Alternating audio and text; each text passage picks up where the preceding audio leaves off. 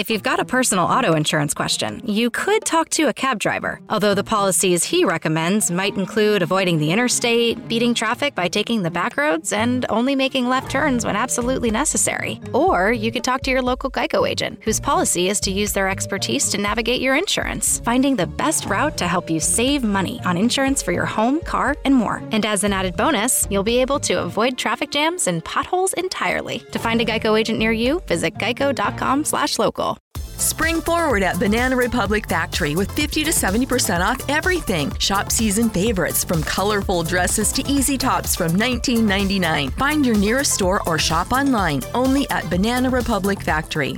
Enjoy 50 to 70% off almost everything at Gap Factory and gapfactory.com. Shop tees from $6.99 and joggers from $24.99. Plus extra 15% off online. Exclusions apply. Shop the sale through April 6th. I don't know why, but I got distracted when you started counting with me. I've seen it happen to you before. I was like, wait, what? No. Oh. My version of that is sometimes I forget that you're going to start counting. I'm not sure we should be talking to the public in any capacity. I mean, just a momentary slip of, what am I doing here? I don't have my meds anymore, Dave. Henry Cavill says he is still Superman. Matt Reeves has his Carmine Falcone.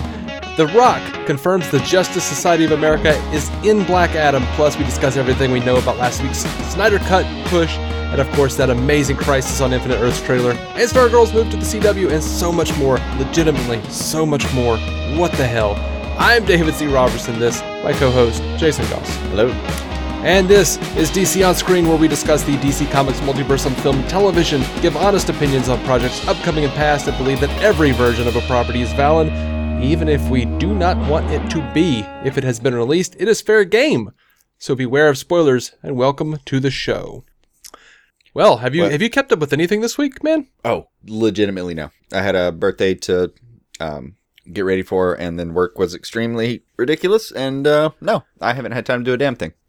Yeah, for me, it's been one of those where I've been busy doing other things, but kind of like every day, a couple times a day, I glance down and go, oh, damn it, we're going to talk about that. Mm-hmm. Oh, damn it. Oh, man. What? Oh, okay. I mean, I have none of that. At some point, I ask you tonight, and you're like 14 pages. I mean, 21 pages. Like, holy shit. Yeah. That's like a Comic-Con level of page. Okay, let's do this. A little bit. It kind of got up there a little bit. Up top, though, we want to thank the wonderful folks who have chosen to support this show on Patreon. Thank you. $1 a month gets you an on-air thank you and access to the weekly show free of ads. The $5 tier gets you all of that, plus extra content like Jason's pull list, Chasing Squirrels, warm-ups, Marvel reviews, and who the hell knows what else. Mm-hmm. And if you would like to support us in a more free capacity, or already a Patreon supporter and want to support us even more, you glorious saint, we are currently at 79 ratings on Apple Podcast. We would love to get to 100 by the year's end. Mm-hmm. All right, so let's jump into this news, man. Shoot. We're on limited time, man. It's going to be a haul. Yeah. So Joker's current numbers, 1,036,857,842 worldwide, and that it is the highest grossing movie with Joker. Oh, I imagine it has beaten The Dark Knight, and also is coming up pretty quickly on the highest grossing DC film of all time, which is Aquaman, which is still weird to me. Brave New World. Aquaman is sitting at 1,148,161,807. So, we're going to be monitoring that in the coming weeks, and we'll see if Joker doesn't beat Aquaman. I'm going to be really confused. But it's like I said, I loved Aquaman, thought it was really cool. Still really confused that Aquaman is like the highest grossing DC movie of all time. It's just strange to me. It's strange if I told you about it 5 years ago, but after having seen the film, it makes sense to me. Mm-hmm. And also Joker, having seen that, it makes sense to me. Like it's God, this indie film is just way beyond any of that at this point. It really just far surpassed my expectations. Oh yeah. Now, there was a bit of a kerfuffle this week. Some people were saying, well, specifically the Hollywood Reporter had sources telling them that that Todd Phillips initially walked in wanting to develop a portfolio of DC characters' origin stories, and Emmerich was just like, no. And then he still kind of walked out with a couple. But Deadline says that's not true. They say that the Hollywood Reporter's report that their sources say that there's going to be a sequel already happening. They've already talking to Scott Silver and Todd Phillips about this sequel. Deadline says that's not true. So like we've got like two bigwigs. Mommy and Daddy are fighting again. Yeah, Deadline and Hollywood Reporter are both yelling at each other, going like, "No, you're wrong." Variety's just smoking a cigarette in a dark corner, going, "We'll see." Like, yes, you get angry. So yeah, the Todd Phillips wound up just coming out and talking about it a little bit, and he says, here's the real truth about a sequel. While Joaquin and I have talked about it, and while touring the world with Warner Brothers executives, going to Toronto and Venice and other places, of course we're sitting at dinner and they're saying, so have you thought about but talking about contracts, there's not a contract for us to even write a sequel. We've never approached Joaquin to be in a sequel. Will that happen? Again, I just think the article was anticipatory at best. It could be. Based on their reports, Joaquin cannot be trusted. I mean, first of all, he'll lie about whether he's doing it. We know that, historically. Mm-hmm. And even then, I think, speaking of the first movie, if it is the first, instead of the only, Joaquin would probably say, like, well, I'm thinking about making it, based on the set reports we heard about. Mm-hmm. Like Todd Phillips just couldn't get a straight answer out of the dude, and then they were done filming. It was just... But you know what? I love this. It's not often that you see a director just come out and say, like, no, that source is lying. Oh, that's fantastic. Todd Phillips actively says, a movie doesn't make $1 billion and they don't talk about a sequel. Joaquin and I have publicly said we've been talking about a sequel since week 2 of shooting because it's a fun thing to talk about, but the THR article was referring to other things that were just frankly untrue. Yeah, super truthful. Also a guy who it feels like has been hurt by, the Hollywood mechanism of we have to have another one because that one did well. Mm-hmm. And going into the Hangover movies, which got progressively worse, feedback and numbers as far as I know. I've been told that they got progressively worse in every aspect, but, I didn't like the first one very much. I've only heard about the numbers on them. I wasn't a big fan of the first, so I never watched the others. It seems like a guy who's cautious about doing that. It doesn't want to just take it because it's an opportunity that, I don't know. I like that he's learned this lesson and that he's in place to make this decision. I kind of like that. He made a quality film the first time, so. I watched Hangover, and then I watched Due Date, and I felt, I at the time, I foolishly felt, I think I've seen everything Todd Phillips has to offer. I mean, I've only seen Due Date, genuinely. Mm-hmm. I mean, I've only seen Due Date, and if there had been a sequel, I would have been sorely disappointed with the entire adventure. Yeah. Like, as a film, it was kind of weird and a little cross-genre and kind of fun in certain places, but had, for instance, I learned that Zach Galifianakis could actually act in that movie. Mm-hmm. I didn't know that. There's probably cause for me to have known that before, but in my life, I didn't. But I learned he could actually act across Robert Downey. Which was big. It was nice to know that about him, and it was nice to see that scene, and it was good. But if there'd been like a Due Date 2 or like a first anniversary or something, whatever the hell you want to call it, I don't know. Yeah. It would have been too much for me. That's fair. I wouldn't have wanted to see that sequel. Yeah. I enjoyed Due Date all right. Hangover I wasn't thrilled with. It would be called Over Due Date. That's what it would be called. All right, let's move on.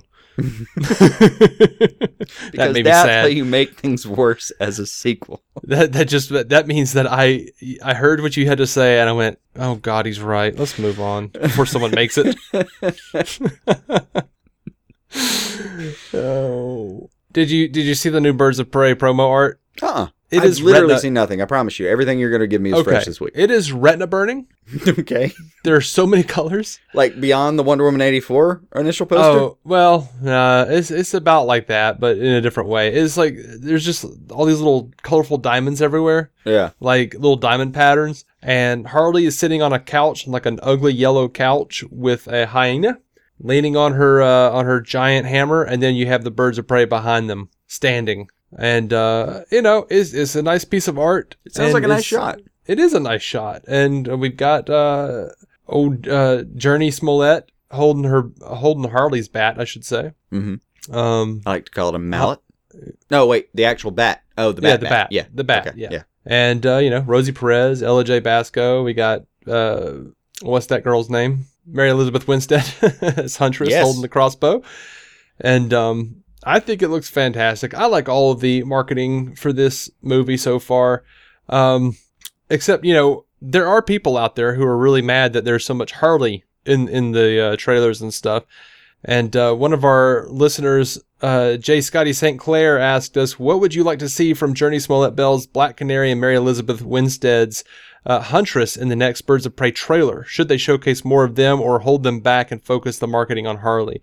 And someone responded to him and said, I've seen enough Harley spam to last a lifetime. I wish the promoters would finally get a clue how frustrated Mary and Journey's fandoms are about the way they've been shoved to the background. I've seen this argument on Twitter and other spaces online before. I get it, but I'm curious what you think. I personally feel like Harley is like the third or fourth most popular character in DC Comics. Yeah. She, from a marketing standpoint, she completely warrants it. And the way she came across in Suicide Squad, I completely get why they're leaning on her. Yeah. I can feel it. Like if you wanted more of the other characters, I get it. And you probably will get that in the movie. But as far as the marketing goes, yeah, I mean, the money people are going to tell you this is where you should shoot your load. Like this is Harley's the rise of Harley Quinn as a character in the last few years is damn near unprecedented in comics. I mean, she's taken off since what, 92? Yeah, it is.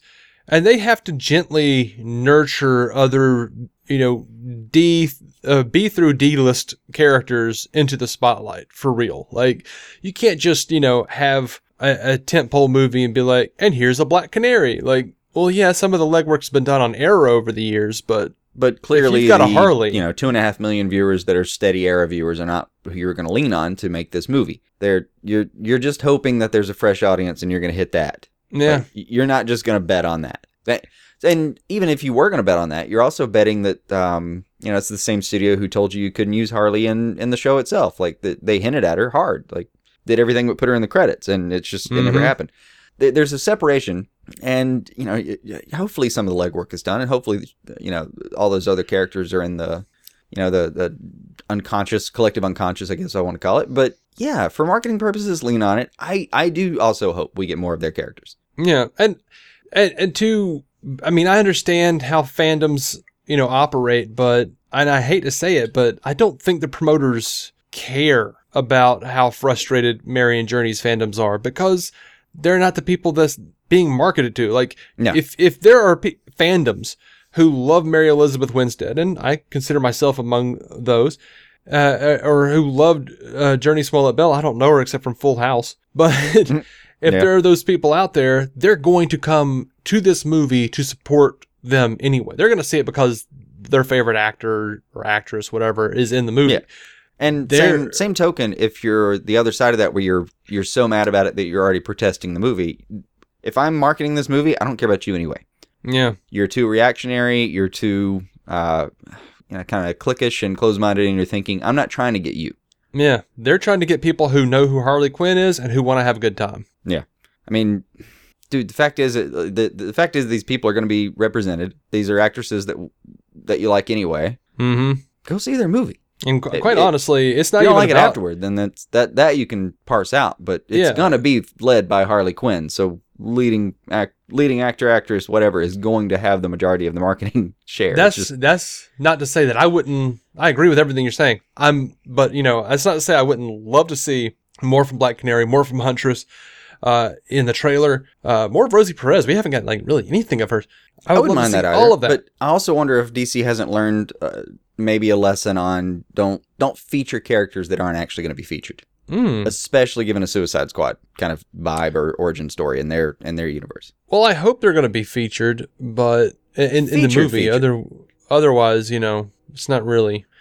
I don't know. It's That's not really kind of my point. Is like maybe they worth it. Maybe after the all the activity with the trailers and the stuff in the trailers that never showed up in the movie with the Joker, all of that backfired hard. I agree. Everyone, including us, was pretty pissed about that. Mm-hmm. And if the lesson they took away from that is no, maybe we should not overplay our hand about like, we also have so-and-so and so-and-so and so-and-so. Just let them do their thing in the movie. And if it sticks, and great. If it doesn't, we didn't overpromise. Yeah. But I think Harley and Margot Robbie. Margot Robbie is huge right now. Oh yeah. She's big right now. She's bigger than Harley, I would argue, among the general audience. So yeah, I don't think they're going to stray too far from the Margot Harley bubble in terms of marketing, and I don't think they should if they really want this movie to make a lot of money. No, the marketing people literally use algorithms based on your star power at the moment, a number of other factors that they will not disclose.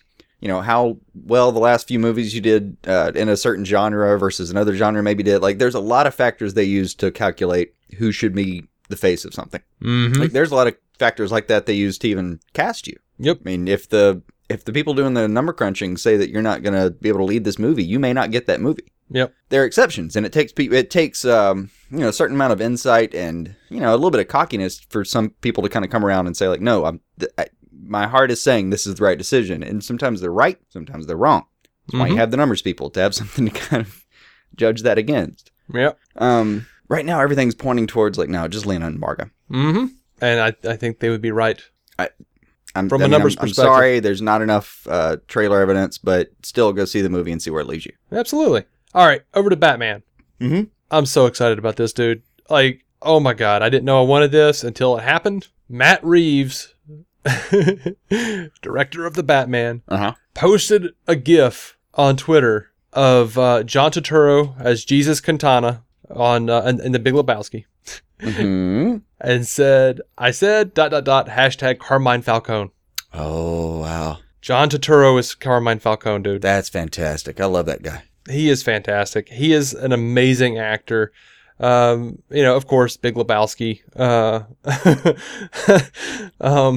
No, my favorite role of his. But my favorite role of his across from Tony Shalhoub in Monk.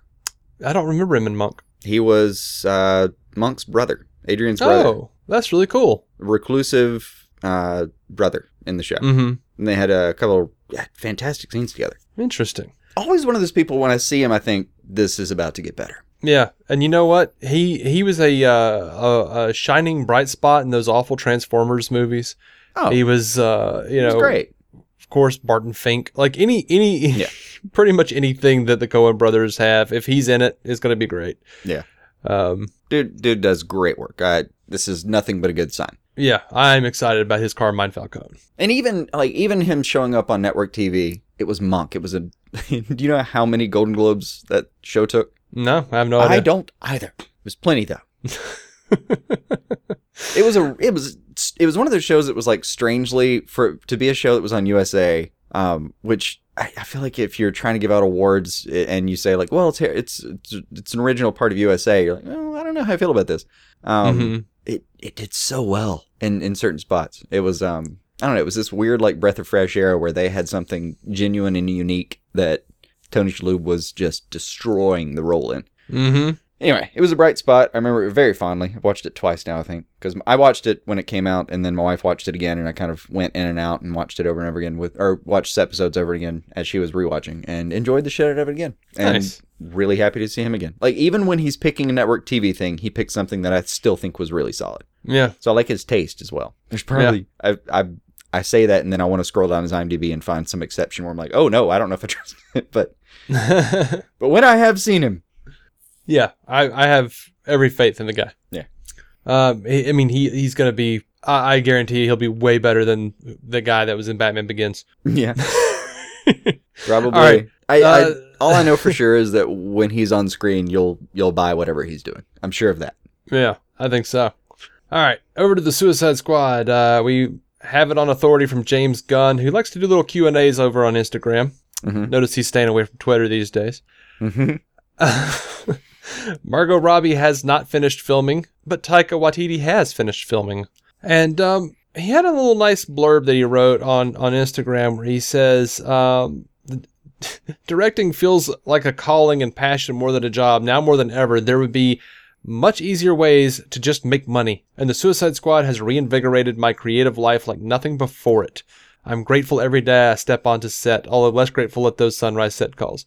That made me happy. that is nice. That movie has reinvigorated his creative life. Yeah, but like imagine if you had just done something as kind of out there as Guardians, and it went over actually pretty well with most people. There are exceptions, but it did pretty well. Critically, really well. Financially, pretty damn well. And you walked away feeling very happy about it. And then at some point you get a chance to do something very similar, and somebody just says, yeah, and also we're going to take all of the training wheels off. How many characters do you need? Yeah. I would go a little bit crazy. Like that sounds fantastic. Yeah. Now, this is going to jumpstart the hope portion of the podcast. Like, overall, I really wanted this. I really want this. Like, I started seeing a theme throughout this episode as I was putting stuff together. Like, this is a hope episode. There's a lot of hope in this episode. Someone asked him if someone asked James Gunn if he thought that they would ever make a Marvel versus DC movie. And this is a big hope and a big stretch. But Gunn says, in the past, I would have said no way. But today, I think anything is possible. I mean, I'm rooting for you, man. Right? I mean, how do you do, like even the most maligned DC movies in the DCEU have, gotten close to $1 billion. Yeah, they made plenty of money. Made plenty of money. You look at Infinity Tripled War their numbers. budget, I think, on the worst day. Now, it might be 20 years, but I feel like at some point, Kevin Feige and whoever the hell is over DC are going to look at each other and go, we don't have anywhere else to go. I don't know. I mean, there's 80-something years of this banging around. There's almost always somewhere to go. There's always somewhere to go, but not the kind of money that they want to make. It would, if that makes any sense. I mean, yeah, it would make all the money. But it would still have to be done correctly. I mean, apparently these things aren't flawless. Like, they thought Batman vs. Superman would make all the money, and it made plenty of money, but wasn't what they wanted. Yeah. And there were a lot of, it's a long story, but there are ideas that you think are flawless, and then in execution, they're actually harder to do than it would seem. Oh, yeah. Like, the proper Marvel vs. DC books weren't very good. Oh, the Amalgam Universe? Yeah. Some of them were pretty good. It was weird as far as I have heard. I've never read a single one. They're pretty weird. I've heard, like, it literally, anytime I hear somebody talk about it, I was like, oh, it was cool. There was this character and this character. What happened? Well, it was weird. Yeah. Like, they're really happy about... The concept is really cool, and the designs were really cool, but the execution was really weird. Like, there were a few that were really good, like Dark Claw, I feel like was pretty good, if I remember correctly, which was, a mashup of Batman and Wolverine. Yeah, I would have put money on that. Yeah, I mean, and I really liked the mashup between Superboy and Spider-Man. That would be fun. Yeah. There were some really interesting ones. Wonder Woman and Storm made sense. Yeah, it kind of does. But yeah, it was stupid 90s fun, but it was, I don't know. I don't necessarily want to see the amalgamation universe on screen. I have a good word for it. I have a good word for what I think would be the problem. Unwieldy. I mean, I think anybody would have said that about Endgame and Infinity War. I know, but it was less working parts. Yeah. I mean, it would need to be scaled. Oh, yeah. Maybe a trilogy, start off with Avengers versus Justice League and go from there. That feels like a pretty grand starting point. I mean, I'd watch the shit out of it, but I'm not sure. It would be tough, man. Yeah, I don't think there's another way to do it other than grand. Anyway. Yeah. A fan asked James Gunn about whether or not there might be... Let me put it this way. It would be really hard to low-key market that concept. Yeah, I don't think that's a thing, no. Yeah, it can be like, oh, we're just going to try this thing. We're like, I mean, it's no big deal, but, maybe... Captain America and Batman are going to fight, so it's fine. Don't worry about it. It's going to be fine. And that's a straight up, like, dicks and labias on the table situation. Yeah. No holds barred. Like, I mean, nothing to see here. We're just gonna see how it goes. We don't have any sequels planned. We're just wondering. We put it in the hands of this director. We trust this director. We're just gonna. None of that talk would work. Yeah. Like, I don't feel like there would be any way to announce it other than have Terry Crews get up and scream it while flexing his muscles. Like, literally rip his shirt off and announce it in one motion. Yes, exactly that. Yeah. And I want firework, like some kind of pyro show. Mm-hmm. Like, behind him, some grand music. Maybe minimum a 64-piece orchestra. Mm-hmm. That's how you do the real Crisis on Infinite Earths for the cinema. You just do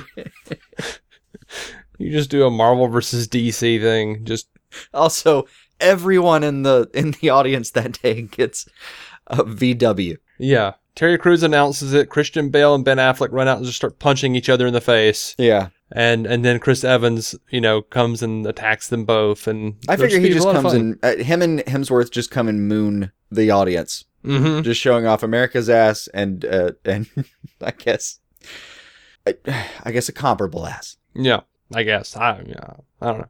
Yeah. All right. Like I was saying, fan asked James Gunn about this on his Instagram. Says wants to know if there's been any discussion about a crossover with the Batman. Gunn says nope. Period. Like it. Definitive. Yep. He says he does think that Gunn knows Matt Reeves knows who Gunn has in his script. He says I think he knows who is in my script. I would bet. I would assume. I mean, I would just bet. Yeah. All right, Black Adam. I like this. I like this era of keeping it a little bit closer to the best than before. I think it's a good call. Yeah, probably.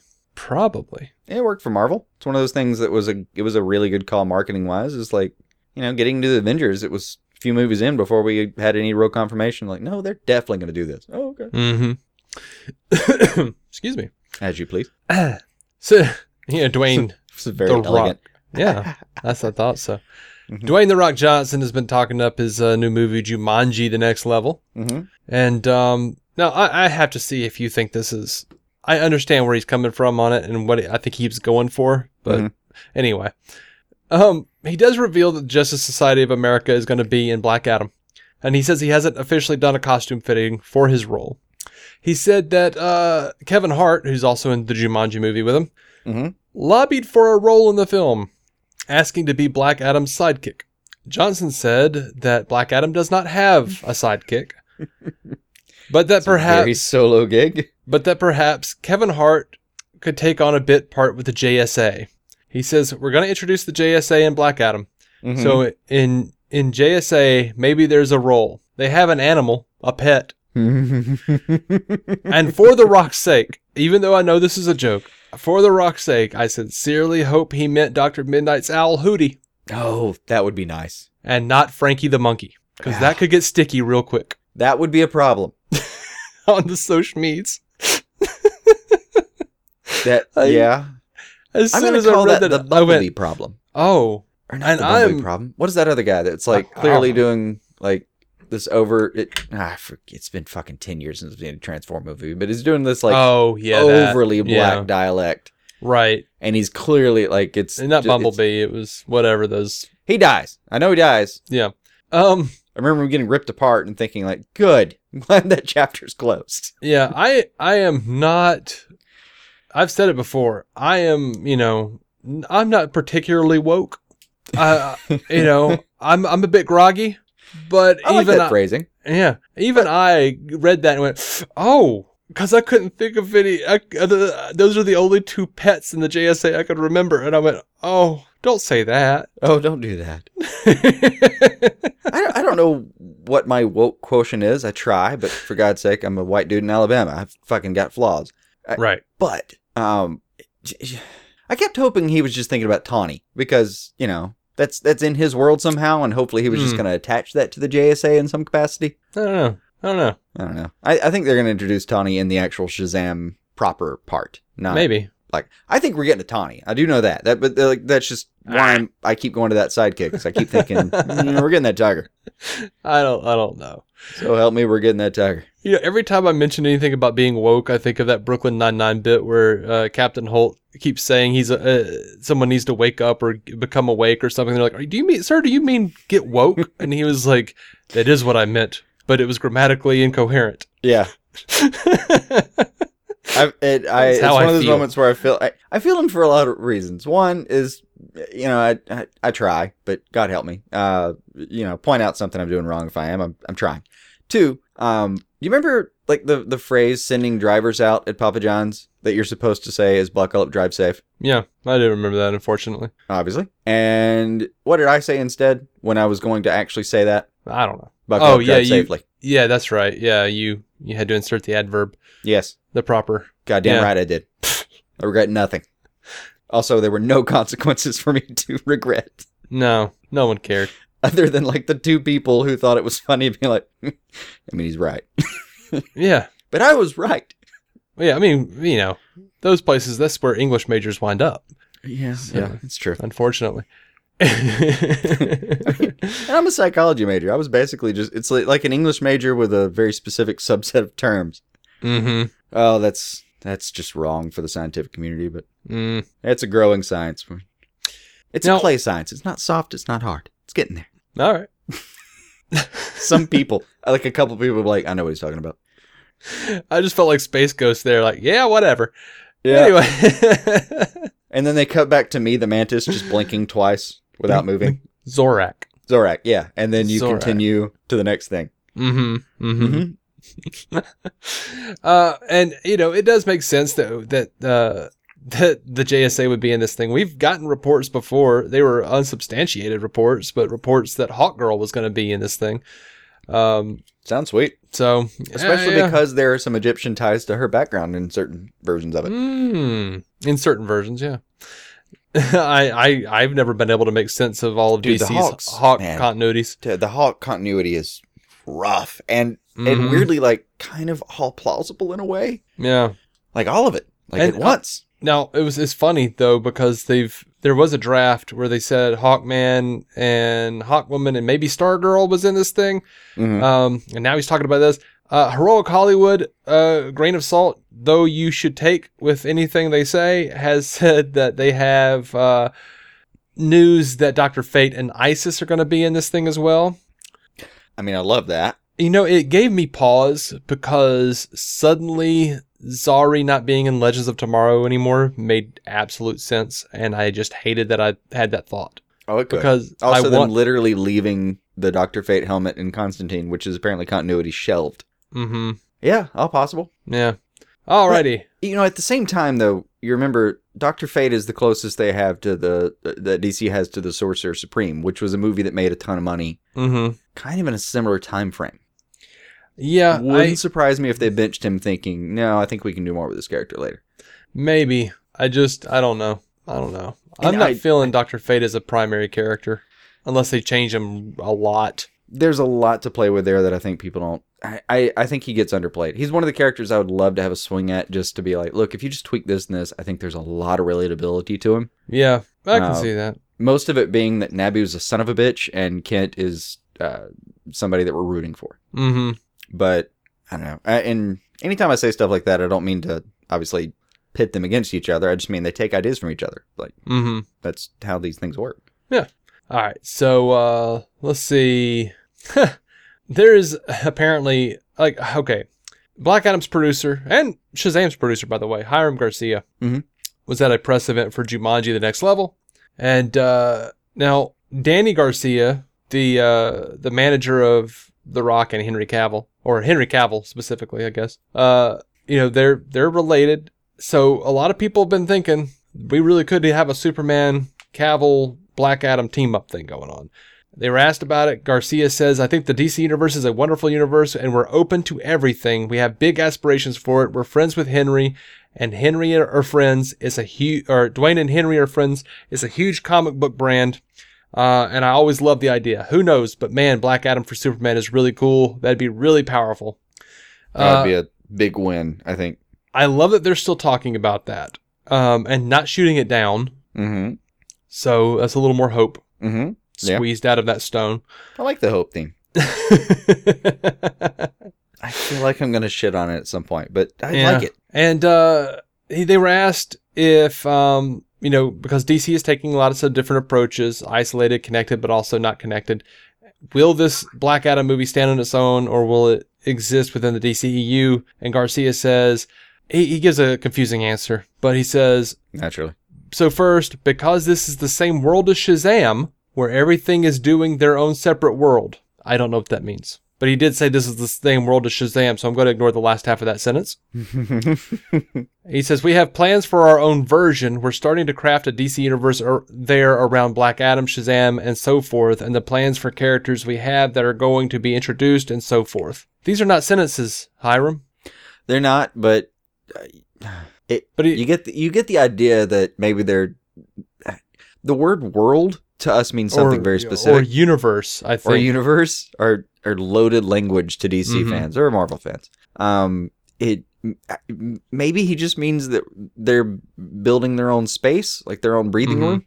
But this does sound more cogent, I should say. Ultimately, we love the idea of a shared universe. I think the fans love the idea of a shared universe. They love seeing these characters interact. So we have very ambitious plans. How are we going to do that and orchestrate it? And it's all in the works. Yeah. So, yay. That sounded like he was on the other end of a stroke. Like, yay, he came out. The light was at the end of the tunnel. And he made it through. And he formed a couple of sentences. It just took some time and maybe a computer algorithm to get those sentences into a thought, but we got there. Yeah. Hiram Garcia is just Lex Luthor from Dark Knight Strikes Again. He's just a hologram. He kind of pixels out every once in a while. Yes, I like it. All right. So there was a really fascinating article over at Rolling Stone. Brian Hyatt wrote, he was like an interview where he was talking to J.J. Abrams about The Rise of Skywalker. Right. And I had no intention of reading that article, but I wound up reading the entire article because it was a really good interview. And I actually was interested in the Star Wars stuff for once. So I was like, oh, well, these are good answers. Hold on. Mm-hmm. Anyway, at the beginning of the article, he's talking about they're in J.J. Abrams' office on the second floor of his Bad Robot production headquarters in Santa Monica. Mm-hmm. And this is what this guy writes. Brian Hyatt writes of the Rolling Stone. Abrams just struck a massive production deal with Disney rival Warner Media, which could get his hands on Superman, Batman, and the rest of the DC Comics pantheon. There are a notable number of Superman toys among the whimsical decorations downstairs. We haven't had those discussions yet, Abrams says, not quite convincingly. And then they go into the Star Wars stuff. I just loved that. Like, no, that's not confirmation of anything. But, you know, if Abrams is like not convincingly saying that they haven't had discussions and the lobby is full of a bunch of damn Superman toys, what the hell does that mean? It could mean something. We've all seen, maybe we haven't all seen, but doing this show for coming up on 5 years, every time someone starts to get involved in a property, DC just sends them like a ton of shit. Like toys, comics, all sorts of, DVDs and stuff for them to like just really like hunker down and get into the character and see what they can come up with. And I'm just, okay. There's a box full of reading material. Yeah, just toy with it, flip through, that kind of thing. Yeah. Like doing what we do, we start to take note of, little actions that the studio and directors and people like that are taking. And that's a big red flag for me. Mm-hmm. And we'll talk about some more red flags that could equal hope later on. But check this out. In a Men's Health magazine, Men's Health, I guess, I don't know if it was a magazine or not. I'm old. Men's Health published a new interview. Mm-hmm. I don't know if it was digital or not, but they were talking to Henry Cavill. I think that's still a magazine. Is it? I don't know if they're publishing digitally or whatever exclusively, but I think that's still a magazine. Okay. That I've seen on the shelf in the grocery store recently. Everyone who's ever seen me knows that I would not be interested in a magazine called Men's Health, so I wouldn't know. Would not. Unless you literally looked and were like, Superman. What's he up to? Yeah, I have literally picked up Men's Health on maybe 2 occasions. And one of them was to go, oh, hey, David Boreanaz got ripped to play on Bones. Yeah. And I don't remember. Oh, the other one was because my old friend Sean said, hey, this girl I know thought that this was pornographic. What do you think? And I picked it up and looked at it. I was like, no. Anyway, this is a big deal to me. Henry Cavill in this interview says he has still not given up on playing Superman. He says, quote, the cape is in the closet. It's still mine. I'm not just going to sit quietly in the dark as all this stuff is going on. I've not given up the role. There's a lot I have to give for Superman yet. A lot of storytelling to do. A lot of real, true depths to the honesty of the character I want to get into. I want to reflect the comic books. That's important to me. There's a lot of justice to be done for Superman. The status is, you'll see. Yeah, that's solid. I like the idea that Cavill's just showing up at meetings he was not invited to. Like, and what are we doing? I hope that's what's happening. I would love that. And I don't... I kind of want him to show up with the Clark Kent glasses, too. That would be funny. That would really make me laugh. Or hell, just walk into a meeting at Warner Brothers about one of these movies in full Superman costume and sit down. Mm-hmm.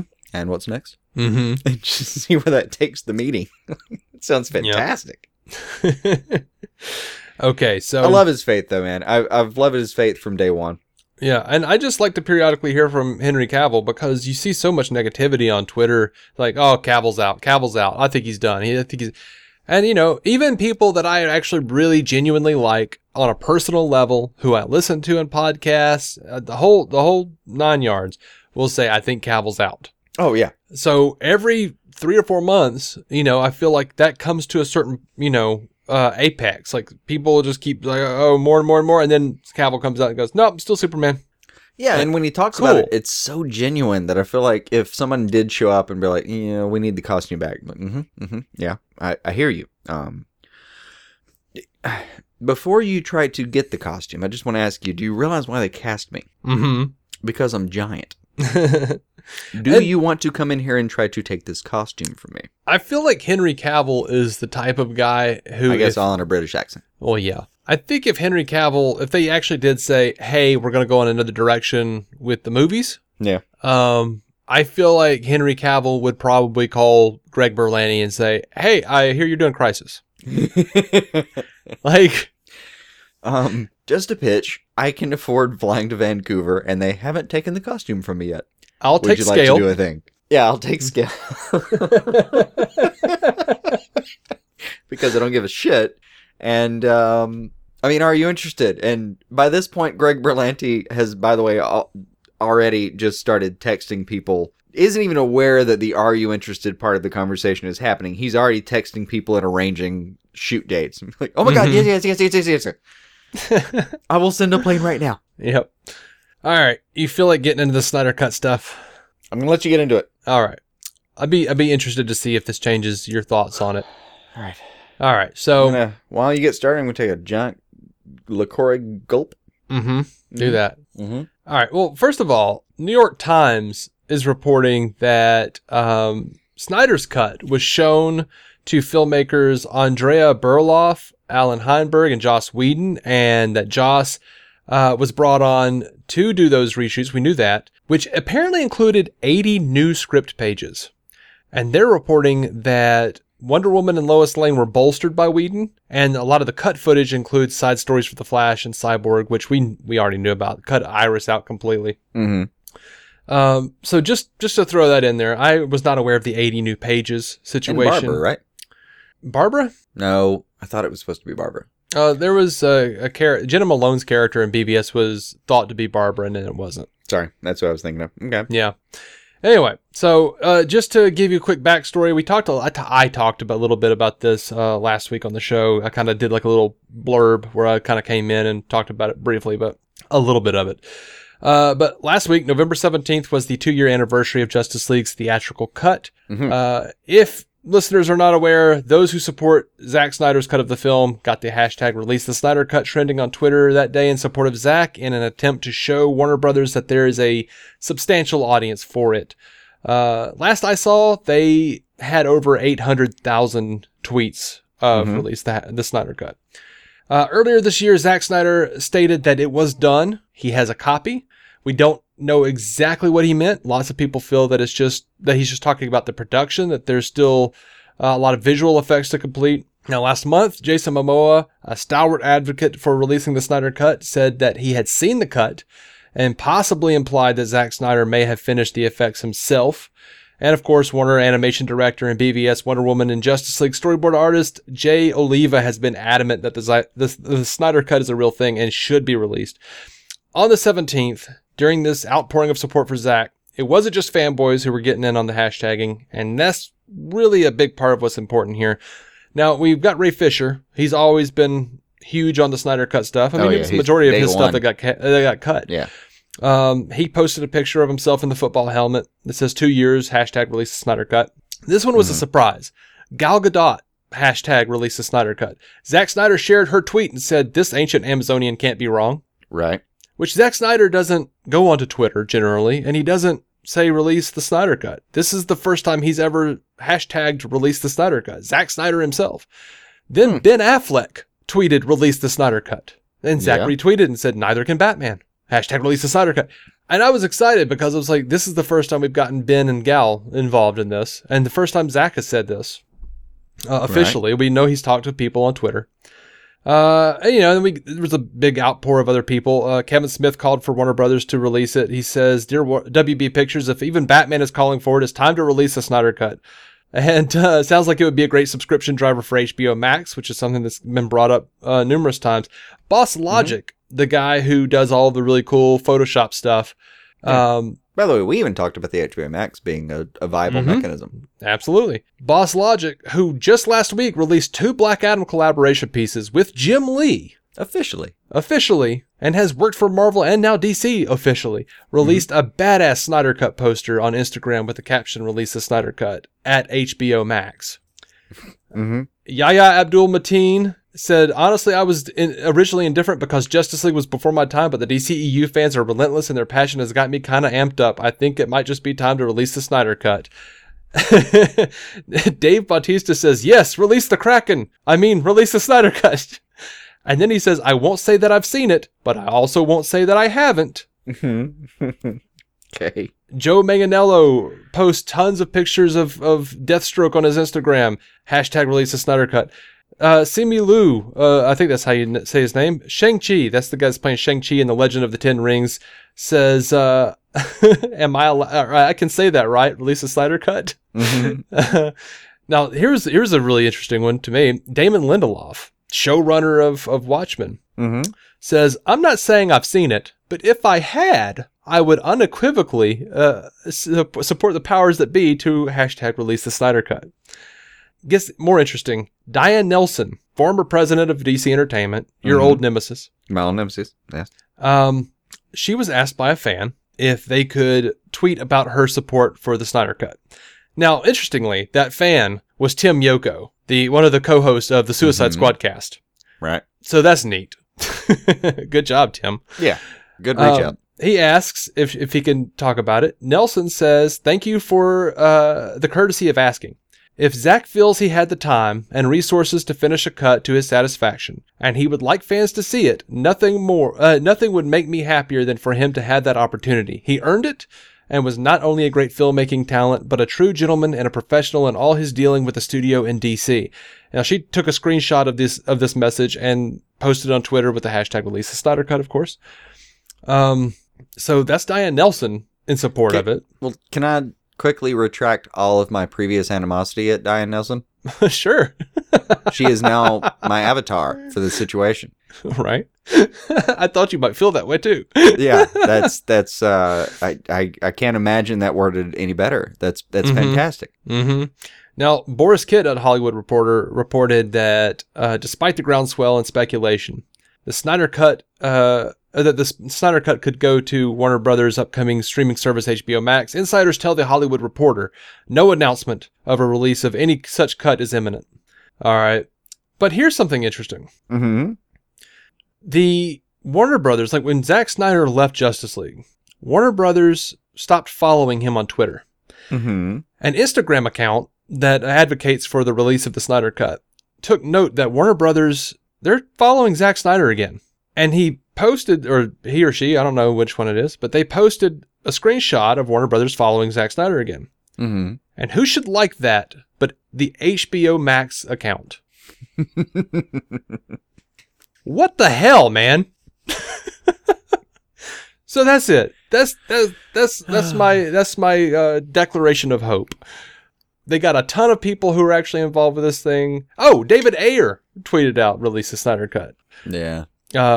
Dude, I mean, everyone's sort of really, like, people are actually getting pissed at Henry Cavill because he didn't officially say it. And I'm like, did you read the Men's Health? I think he kind of said it. Kind of. He also really wants to play Superman again, so it's okay. Yeah. He did also say in a separate interview that Justice League didn't work, but he didn't go into it. But I think I think we've at least got a few people saying they've seen it or alluding to the fact that they've seen it. I'll feel you, Jason. I'm just rooting for you, man. You're rooting for me, still unchanged in your opinion, though. No. Oh, man. No, nothing. So Sorry. clarify, you still don't believe it exists? A version, yeah. Not a releasable version. I don't believe there's anyone sitting on a film that, like, to release a Snyder Cut would mean that, one, a version that is ready to be released exists. Okay. And then to have released it would mean that there would be some mechanism through which you could make money. And I just am not seeing that yet. Sorry. Still at the same spot before. I don't see how they're going to make money off this. Not enough to justify jeopardizing the franchises they're trying to build. We just talked about people trying to build spaces for themselves to grow up in. And are you going to poke holes in that by releasing another cut and another version of something without an explanation? Like it wouldn't make sense for the mythology of the DCEU right now. It wouldn't make sense as a movie. The only way it makes sense maybe as an HBO Max added platform thing. And, fact is that I'm not sure they need it. HBO and Warner Brothers alone own so many things. They don't need that to launch this streaming service. I'll be honest. I think they're in negotiations. I don't have anything to back that up. I don't like at they this might be. juncture. It might be something they're happy to move forward with, and that I really want to see it. Can't stress that enough. Yeah, just don't think there's enough there for it. I really want to see it. I wouldn't put it past Zach for him to finish it himself with his own money and just do it. I don't know if he can legally do that contractually. He can legally do it. He can actually legally do it. He just can't release it. Maybe. Yeah, no, he could maybe work on it. But he can work on it all he wants. He just can't release it. That's it's the problem. I would like to look into it a little bit further, and if anyone has any information, let me know. But like the master tapes, for instance, of a audio recording, like for ASCAP rules or something like that, or you don't own your master tapes unless you have the rights to those master tapes. Like the Beatles themselves, like George Harrison half joked at one point. It was like, we wrote these songs in the back of a slip of paper, and now I'm buying them for millions of dollars. Yeah. You don't own that shit. You can't work on it. You can't remaster it. You can't do anything. If you have access to it, it's underhanded. It's somebody slipping you a copy. It's something you could maybe show to your friends, but it's literally illegal, like actionably. Well, they haven't taken any action against him posting stills and stuff, and yeah, but some of the stills, like some of the stills that he's working on, were I don't know, man. He's posting stills and storyboards. Yeah, I don't know what stuff that was in production. I don't know what the legalities are. I really don't. I have no idea. I mean, they did it in conjunction with his production company, so he might have, figured out a deal to do whatever the hell he wants. I don't know, but he can't release it. He can't officially release it. That's the thing. It would take so much foresight for him to go into it saying, "Well, but I can work with the master copies." Oh my God! You mean like an entire decade of working with Warner Brothers and having them screw him over? Yeah. Yeah, maybe. Yeah, maybe. Also, an entire decade of Warner Brothers successfully screwing him over. Yeah. And at that point, we're way past the fool me once, fool me twice thing. Yeah. I mean, what are you going to do? I don't know. I still think the most likely outcome is an HBO Max release in some capacity. Mm-hmm. And I'm already going to get HBO Max. Yeah, because it's going to have some of the stuff that we watch anyway, and or I'll borrow yours or something. I don't know. Yeah, maybe. I know that's in my future. I'm not objecting to that. This would be a huge boon for me to have this cut to see. I want to see it too. Just not there yet. Sorry, hasn't changed me that much. Yeah. All right. It's a lot of support, though, man. It's a lot of support. It's a lot of impressive support. It's a lot of people. All right, I don't want to get too drag you down on this. It's a lot of people spending 4 seconds to support a thing that may not have any realistic outcomes in the practical world. Yeah, but it says a lot, those 4 seconds. When you talk about... It does. It absolutely does. When, you have publicists saying, don't tweet this, do tweet this, don't tweet... when someone actually steps behind a statement like that and, basically, ostensibly, for all intents and purposes, gets behind a group of fans, especially after this long of being silent, I think it's a big deal. I think it was a fun swell of support for a thing that may not happen. Well, sure. But was it Matthew Salvatore that had the suggestion that if it does happen, you should be allowed to beat me with a digital copy? I'm not sure how that works. Somebody suggested that you should be able... Yeah. Somebody suggested, I'm sorry, I'm forgetting names. Somebody suggested I should be beaten over the head with a DVD copy of, I think it was Travis Hines, said I should be beaten over the head with this copy before I would believe it exists. And I said a digital copy would do, and Matthew Salvatore said that it sounds good, and I'm still promising that we'll make a video with you beating me over the head of a digital copy of this movie if it comes out and is real. Now, how does that work? Does that mean that it's like the little slip of paper that has the code on it? You know, that could work. I was also just imagining like you miming the movie in your hand, and me just falling down very quickly. I don't know. I don't know exactly how we'll do that, but I'm willing to promise that I will be a part of it if you want to do it. Because it seems like a proper act of contrition if I'm wrong. And I will sell that shit. Okay. Well, you know, one of the things that makes this so palatable, your disbelief, is the fact that you want to be wrong. So I really do. I can't. Do not discount the amount that I want to be wrong about this. Please don't.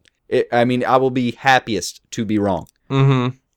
And, you know, I just choose to hope, man. Just like I choose to hope that one day I'll go to Amazon and look for an Invisible Man from Sci-Fi Season 2, and it'll be there. And I'll be able to buy that DVD and complete my collection. Yeah. I mean, I really do. I hope to, but I don't think. My faith isn't there, but my hope is. You know, I mean, I think if you go back far enough, you could see that I had hope, but I didn't have faith, if that makes any sense. You could hear me going like, I don't know. It's not really news. And we didn't talk about it for a long time because there wasn't any news. I feel like a lot of this is news in terms of like the the possibility of it happening. Like I feel like it's there's a certain hierarchy. Like I'm not going to consider Zack Snyder posting another still a thing. Like, what the hell? I don't care. Yeah, he posts that shit all the time. Looks cool. It looks pretty. Great storyboards. Cute, that would have been a fun thing to do with Martian Manhunter, and I wish we'd gotten to see that. Yeah, me too. Fucking me too. But, when 2/3 of the trilogy, and Zack Snyder himself says it, and then freaking HBO Max goes liking a post from a Release the Snyder Cut campaign. What are we doing here? Like, this is weird. I don't know. You have to admit it's weird. No, not necessarily. I know you don't have to do anything. Things trending and gaining some steam, and there being a groundswell of support where it would not cost anything to all the individual parties to support that thing, but there not being any practical outcomes. That's a real thing. That's a real thing as well. Everybody write in and tell Jason what do you think about his opinion. Great. I don't have to care.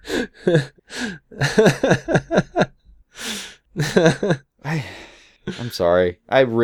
No one wants me to be wrong more than I do. No, I do. I do. No, you don't understand. In my soul, you don't understand how much I want to be wrong. And you don't understand in my soul how much I want you to be wrong. Yeah, man, I may underestimate that. Yeah, I kind of live for those days. Yeah, I get it. Like, take that, you smug bastard.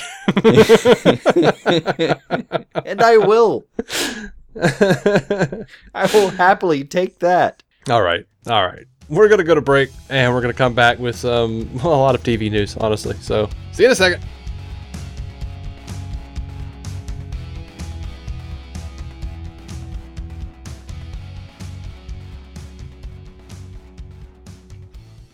"15 minutes could save you 15% or more." Oh, that's a cheer we used to do in softball. What? It's actually Geico's. Whenever someone hit a triple, we would wave our bats and yell, 15 minutes could save you 15% or more. But we never got to use it because we would only hit home runs. Annoying. The phrase is from Geico because they help save people money. Geico? Yeah, they were our team sponsor. Geico. 15 minutes could save you 15% or more. 15 minutes could save you 15% or more. Oh, that's a cheer we used to do in softball. What?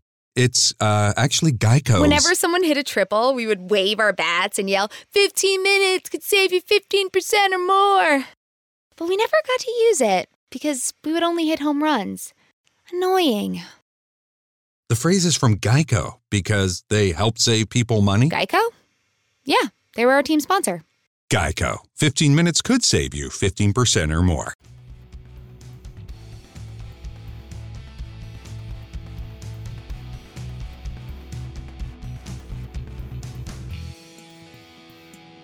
All right, we are back with TV. You want to talk a little TV, man? Let's do it. Alrighty.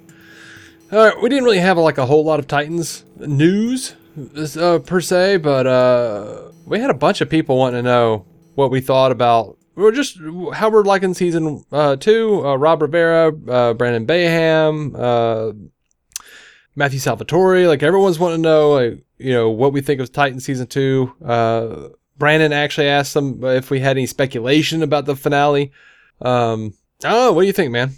How you feeling it? That Nightwing I love the suit season. By the way, is it Salvatore? Because I said Salvatore before, and I'm sorry. I think it's Salvatore. Well, one of us is right, and hopefully we covered that at least. But, man, I fucking loved the season. I have Do you too. just want me to speculate about the outcome on it? Yeah, because, the I don't know if you saw the finale preview is basically teasing that someone's going to die.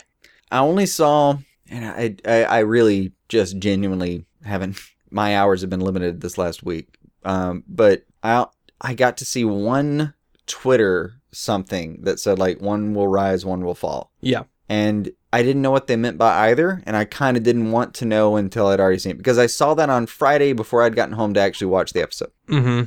So that was them posting it, after the fact. And for me, it was before the fact. Right. So I didn't look into it. That's all I know. Yeah. Do you want a spoilery kind of prediction? There's no spoiler. We don't know. So go for it. Actually, that would be kind of fun if Spoiler showed up now as a result of you saying that. I would love that. I could dig that. I'm kind of leaning, it's hard to say. I'm leaning toward losing, I think, Rose. Mm-hmm. I think I'm leaning toward that because I think we're going to put the Deathstroke story down, and because she has a lot of background with her history, or with her father. Mm-hmm. I think we're going to maybe lose Rose and gain Jericho. Interesting. Do you think she'll die, or how does that work? How do you think that works? Do you think that he will somehow possess her, and then we'll get both of them, or if she'll die and he'll just take over her body, or I'm not sure how that would work. I don't know about the mechanics of it. I'm just feeling out where I think the characters are leading. Mm. And the characters that are really putting themselves out there right now are, for the most part, Hawk. You get why I made that slip. Hawk. Yeah. Dove is a side effect to some extent, but this isn't a show that's going to make her some collateral damage of his story. That's not how they're going to make that roll. Dawn better not go away. You what? Dawn better not go away. No, she's fantastic. If anything, Hawk's kind of a character that I would like to see redeemed in a way that he is kind of maybe done. Mm-hmm. His redemption arc could be pretty fantastic. Nothing wrong with the character, nothing wrong with the actor. But you could make his sacrifice, if he's the one who falls, mean a lot. I don't know. I think it might be worth it. Jason Todd is an obvious choice in a way, because, he's Jason Todd. Right. There's no hint of Joker, so, that's not really in the cards. But, yeah, for Rose having an arc this season, and for Jericho to be someone who's moving forward, because, in the Judas contract, Jericho's someone that comes along as, I don't know, someone you're rooting for, someone that may be a real part of the team. Whereas, in that version, it's Tara that's really the betrayer, but whatever. Mm-hmm. In this version, it could be Rose, and she's playing very, she's basically doing that role, I think, in this season.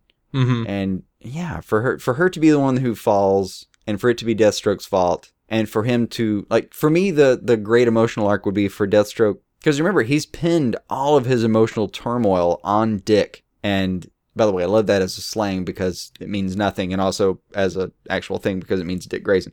But he's pinned his emotional problems on this guy and wanting to destroy his family and the Titans and everything like that. And really, theoretically, he has destroyed his family to the extent that he had to destroy a portion of his family just to keep him around. And now the other part that's still around doesn't want to have anything to do with him. It would make a lot of sense to me if he ends up killing her. Mm-hmm. And that's what really destroys Deathstroke. Not some final play by the Titans or some, last minute gut move by Dick Grayson who finally kills Deathstroke or something. Something where he finally puts himself down. Yeah.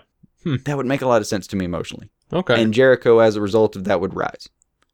So you think he would just be in Deathstroke's body? Maybe. I don't know how that works. I mean, I guess they can write it any way they want, really. They haven't been too explicit with his powers. He could rise as a result of Rose or Deathstroke. But I don't think they would keep Deathstroke's body around unless they meant to do something with Deathstroke. Because he's too, like, potent to the Titans universe. Mm-hmm. I think story-wise, character-wise, I think it makes the most sense for Rose to die. Or so we're on the same page there. Yeah, or maybe Hawk. Maybe like she makes the suicide or the sacrifice play, and then he like stops her and goes does in anyway. Does it for her. Yeah. Now, production-wise, I think Gar. Just like get that CGI off the table. Yeah, he's been messed about by Cadmus. Yeah, he's been killing a whole bunch of people. He's kind of got that in his head that's what's going on. Thematically though, for the show, he was such an innocent before. Mm-hmm. And in season 1, he finally kills, and they have the whole tasting blood thing. And it would make a lot of sense for me in season 2 if they upgraded his character to, no, he's truly dangerous. Mm-hmm. And we did see in the pilot that he became a snake, and apparently he doesn't remember that he did. Yeah, he just says, I can turn into a tiger. Yeah, I think that there would be a lot of wasted potential there, like there are clearly some cut off storylines, but from a storytelling perspective, it would make sense in that we don't expect him to be the one that goes. And from a production standpoint, it makes sense that he would be the one to go because, my God, the special effects. All right, the special effects and it being surprising, I'll give you. And I can stand behind that. But also, thematically, him being some kind of monster that doesn't know how to deal with himself, thematically, that's pretty much the point of the show. Mm-hmm. I mean, Raven, Dick, Starfire, all of them. Hawk and Dove as a couple, like all of them have this problem. They're brutal beings inflicting damage on their world, and they don't know what they're supposed to do with that. Yeah, but if he makes the sacrifice play and says, "No, this time we get a redemption card." Yeah, this time I get to choose. You know, it's one of the beauties of the show, though, is that we could pick a number of characters who might get to do that, and it would kind of make sense for most of them. Mm-hmm. I mean, when they say one will fall, I don't know. I mean, it could even just mean Starfire gets to fuck off and go actually fix her planet. Yeah. Because apparently that shit got real weird for her. All I'm saying is it better not be Dawn. It better not be Crypto. Yeah. Everybody else can fall where they may. I would watch the show with Dawn, Donna, and Crypto. I would be okay if they all died and it was just a show about a hot lady and her dog. It's basically the anti-John Wick is what you're rooting for.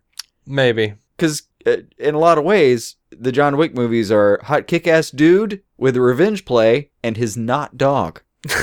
Okay. No, I'm kidding. You see where I'm going. I do. I am kidding though. I do want to see a lot of these characters continue on. I genuinely think no matter who it is who supposedly falls, and I will give it this. The one thing I'm rooting for is if somebody is going to fall, I want it to be a real fall. I want consequences. I want stakes. Yeah. And I think they've built in so many of these characters that I'll be pretty sad about whatever happens. Yeah, I don't actually legitimately want anyone to die. No, I'm not rooting for anybody to be written off the show. It's a really well built show. I mean, yeah, I think there's somebody you want to go. Who is it? Okay, so here's my thought, but I don't want it to happen on the show. I want the show to come back. I want everyone to sort of go their separate ways and do their own thing for a second. Or certain people to. And then when we come back, we get the Titans get the news that Jason Todd has been murdered. Oh, okay. But I do want him to show back up. I just want him to come back as Red Hood.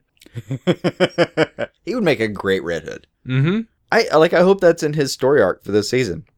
But I'm hoping for Titan not season. For this season, for this series. Sorry, I want Titan season 5 or 6 or something if they get there to feature a backdoor pilot for Red Hood and the Outlaws, and that's what I've been rooting for the whole time. Hell yeah, get Arrow off the air. We can bring in Roy Harper. Let's make this happen. I will miss Arrow, but I want my Red Hood and the Outlaws. We have our Starfire. I get it. Sounds good. I just don't know. Yeah, I don't know who they could kill that I would be happy about. I think I'm going to cry watching this episode. Mm-hmm. That's my prediction for the episode. That's my real prediction for the episode. I'm going to cry. Mm-hmm. And I'm also going to have a moment of, yeah. You know, the I mean, when I saw like Superboy and Krypto last season finale, when that was the big stinger reveal, I literally jumped out of my chair. Yeah. I have been a little disappointed that there hasn't been more of him this season, or more of them, really. I mean, I get it, but I think it's also a character you have to take in doses. I've really appreciated him in Young Justice, where they've got they've gotten to grow his character from literally just this mute clone, fucking hybrid weirdo, like someone who had no idea what was going on, to someone who is now in charge, perfectly coherent, perfectly aware, no real social awkwardness. Like, we got to see his character grow. Mm-hmm. And I like that they've started in that dark, deep place as far as him as somebody who's, he didn't get to grow up on the Kent farm. Yeah. This guy's a fucking weirdo for all the good reasons. Mm-hmm. Like, there's no analog for him. He doesn't know where shit's going. He doesn't know where, how weird would it be to just wake up and be able to do this stuff and not know that when you assault a group of cops that's a problem because, like, well, they were, they were attacking that guy. Well, but they're cops. You have to, there's a lot of gray area. You gotta deal with a situation. I like that it's that complicated for him and that they're dealing with that. Yeah. And that he has a Krypto by his side to do it. That's fantastic. Yeah. All right. So I think we should stop talking about Titans. Yep. Because we got like a couple weeks before we actually just probably review the season. Oh yeah. No. It's coming up in a few days and we'll have a review soon. All right. Bottom line prediction, we're excited. Yay! And speaking of excitement, Crisis on Infinite Earths, man. I didn't even say that right. Crisis on Infinite Earths, man. Mm-hmm. I think I said Infinite Earths. Oh no. You said it like the dude after a few too many Moscows. Not Moscows. What do you watch? What do you drink? I know what it is. It's Kahlua, milk, or creamer. White Russian. And vodka. White Russian. Thank you. I don't know why my brain wasn't thinking of that. You can make the damn drink. It's like my favorite gif of all time is that like gif of him just like stirring his White Russian and looking like, you're an idiot. What the hell is wrong with you? I don't know what's going on right here, but... All right. Crisis, man. They released a teaser or a trailer or whatever you call it. We see an antimatter. I think that's a proper teaser. Trailer. Yeah. Teaser. We see an antimatter wave wash over Star Labs. We get a teary-eyed Supergirl says they're gone. Barry tells 90s Barry every second another Earth dies. Yep. We have a Batman costume and cobwebs. Batwoman saying, let's go save the universe. She's got one of those little like doohickeys that lets her jump between universes. The vibe check thing. Yeah. Clark and Lois and a baby. Yeah. We have Kingdom Come Superman say, hope is the light that lifts us out of darkness. We have Supergirl say, we might lose the planet, but we can still save the people. And Oliver screaming, there's not time. And Monitor screaming, the battle is lost. Wait, does he say there's not time? I think that's what he says. I thought he said this isn't the time. Either way. What does it mean? No, if it's there's not time, he's worried about the end point. If it's this isn't the time, he has some idea and it's going sideways. I thought he said the second one. Okay. Well, we'll go with that. I don't care. All right. Well. I'm just digging this, man. And I feel like... The whole thing looks fantastic. What do you think? It sounds like they're just going to destroy Earth 38 and all the people of Supergirl's Earth, or a portion of them, are going to be allocated to Earth 1. I'm genuinely hoping they stick to the original idea of the Crisis. I don't think of them. They won't. I'm telling you, they won't. This is a point where I'm holding out hope until I see it, and it's only a couple weeks away, so I can afford that. I'm kind of hoping they just erase everything. I mean, we have Blight Lightning saying, like, you're telling me everyone on my Earth is blah, blah, blah. All that. And Supergirl Earth, was it 38? Yeah. It was 39 and 37 and 19 and 17 at some points, but I'm pretty sure that's my bad memory, so I'm going to go with your 38. It's 38, but I'm fairly certain universes will stay intact, that they will save some of them. I don't think Supergirls will be one of them, and I don't think Black Lightnings will be one of them.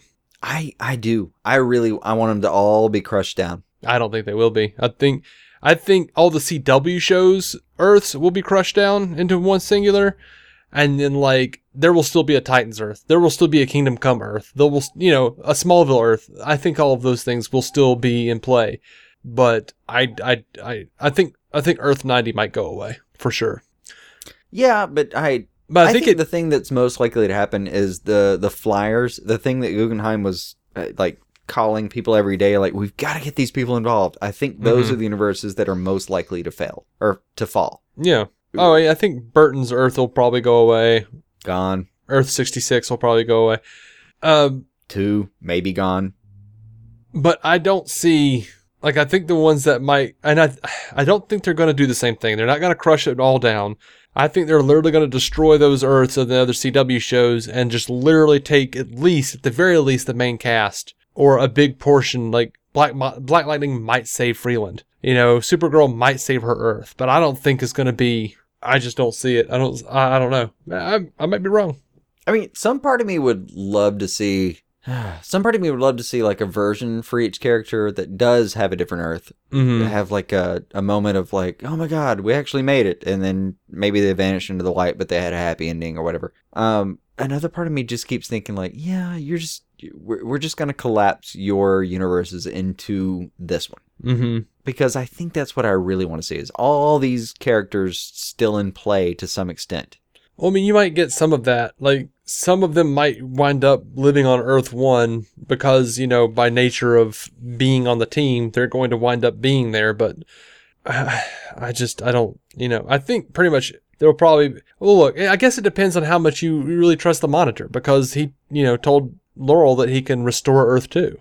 Yeah, he did. I mean, do you think he really actually can? Maybe not. There's also it's a thing I've seen in a few places in the DC universe where existing in another universe is vibrationally a problem. It's a limited time offer.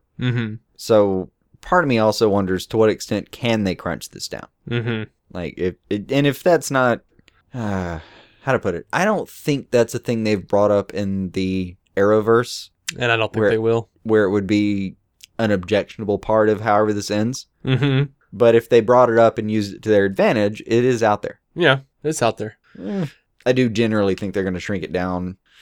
I mean, it's a CW show. After all, they're going to bring everyone together, have a big bad, defeat them, shrink everything down to some of the working parts. All of the actors and actresses who are currently employed are going to remain employed. I don't think there will be any big surprises as far as that goes, and people will continue their shows. I do think I think the major advantage that we're going to get out of this is a little bit more crossover in the shows that were just kind of like tangential, like Supergirl and Black Lightning, and whatever else they decide to bring in from time to time. Right. I don't know, man. I don't know. They're bringing in a whole lot of stuff from a whole lot of different places. Oh, yeah. It's getting crazy. Someone had a fun little theory, and then I saw Beth Schwartz kind of talked about it a little bit. She was asked if there is an Earth where baby Sarah still exists. Lila and Diggle's first child before Flashpoint.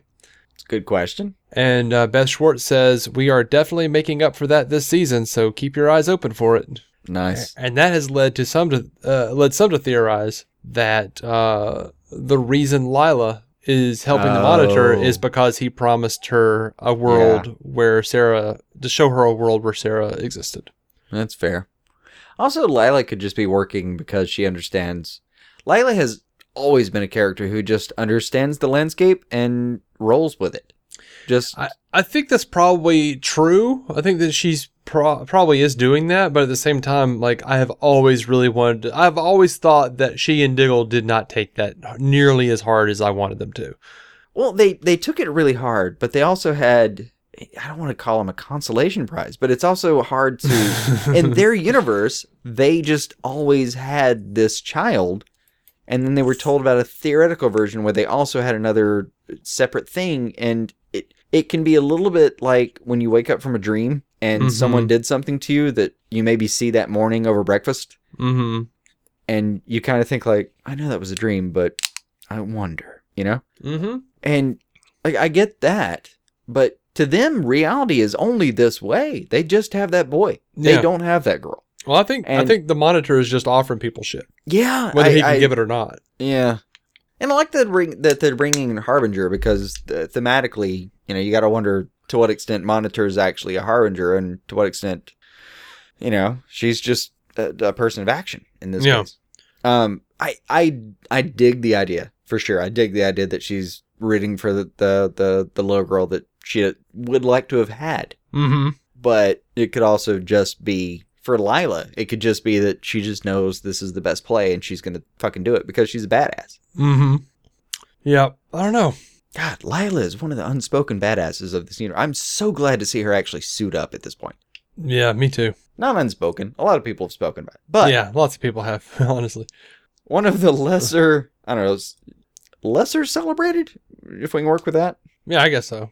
Oh, I would say commonly overlooked. Yeah, I can deal with that. Commonly overlooked, yeah. All right, so they put out a picture of Kevin Conroy as Bruce. He's got the Kingdom Come exoskeleton, man. Yeah, I like it. That's what he's got. And they put up pictures of Kingdom Come Superman, and one of his pictures, he's Clark Kent, and there is a newspaper behind him, and there is an artist rendering of the Daily Planet being attacked by gas, and it's saying that numerous fatalities in news office gas attack. Now, the artwork is by Alex Ross. Mm-hmm. The primary article is by Mark Waid. Mm-hmm. I think I may know where this is going. And it hints at the Kingdom Come backstory for Superman, because Joker launched a gas attack on the Daily Planet. Lois wound up getting killed, and that's what made Superman go into seclusion at his little Kent Farm hologram. Love it. Now, so if we're doing Kingdom Come Batman with Kevin Conroy and Kingdom Come Superman, we've gotten that announcement that Spectre's going to be around. Mm-hmm. And I can't think of a better end of days than the freaking Crisis on Infinite Earths. Are we getting Minister Norman? I hope so. We know we were getting the Spectre. I'd love a reprisal. I mean, if we get Spectre, inhabiting or making, some minister named Norman the human, witness or host or witness, or maybe he's using that as Pariah. Maybe Pariah is taking the place of Minister Norman in this iteration. It could be, but those are two separate stories. We already have a Sandman in this universe. Fuck it, bring him back. A Sandman? Do we not have a Sandman from the JSA and Legend of Tomorrow?